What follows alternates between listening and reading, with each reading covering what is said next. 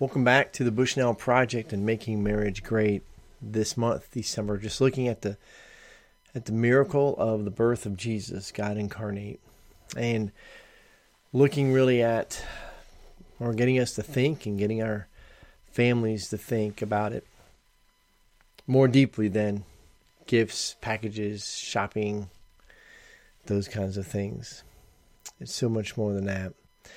And so I want to jump into a book that I highly, highly recommend for any person. But it's by J.I. Packer, Knowing God. Knowing God by J.I. Packer. And in this, there is a chapter 5, God Incarnate. And so I'm going to use his words because he's so much more articulate and a whole lot smarter than me.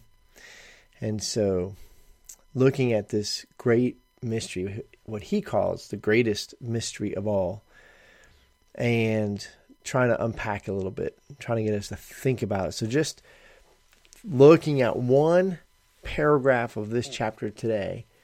So on this early morning, waking ourselves up, or whenever it is that you listen to this, and I pray that this month, listening together with your wife, strengthening your marriage that way, and asking yourselves, each other, to think through these things. So here's what he says, the greatest mystery. And he's just talked about the idea of the miracles, the idea of the atonement, the idea of the resurrection, all amazing things. But this is what he has to say is greater than the Good Friday message of the atonement, and even the Easter message of the resurrection. But and this is now I'm quoting him, but in the Christmas message of incarnation, and continuing to quote Packer here, the really staggering Christian claim is that Jesus of Nazareth was God made man. That the second person of the Godhead became the second man, determining human destiny. The second representative head of the race. So Adam being the first one. And that he took humanity without loss of deity, so that Jesus of Nazareth was as truly and fully divine as he was human. And there's lots, I think, in the church who don't believe that. So now I've stopped quoting J.I. Packer for clarity there. But just to think again about the reality of the creator of the universe coming down in the form of man, and not just that, but the form of a baby, putting himself in the womb of a woman, and starting off really at conception, where we all start. And that there he was in the womb.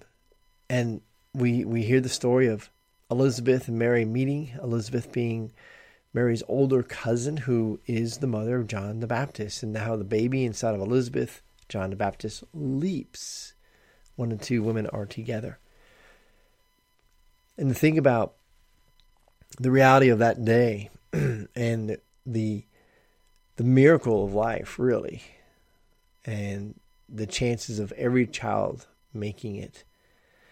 I don't know that people kept stats. I don't know what the numbers are, but just think through the creator of the universe making his way through the womb and becoming born into this world so that he could save it, so that he could live a life that no matter what we go through, we can't say to him now, you don't understand. You don't know my pain.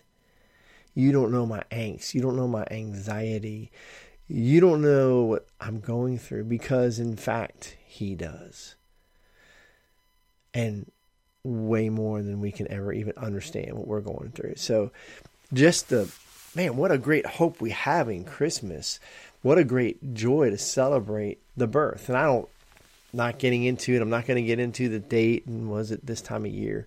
This is when we celebrate the birth of Jesus Christ, our Lord and Savior. This is when we celebrate the incarnation of God becoming man, the creator of the universe that continues to get bigger and bigger and bigger. We keep thinking we know the outskirts of our galaxies, and we are so clueless how big this world is, how small we are, and yet the creator of all that came down to this planet in our form to save us.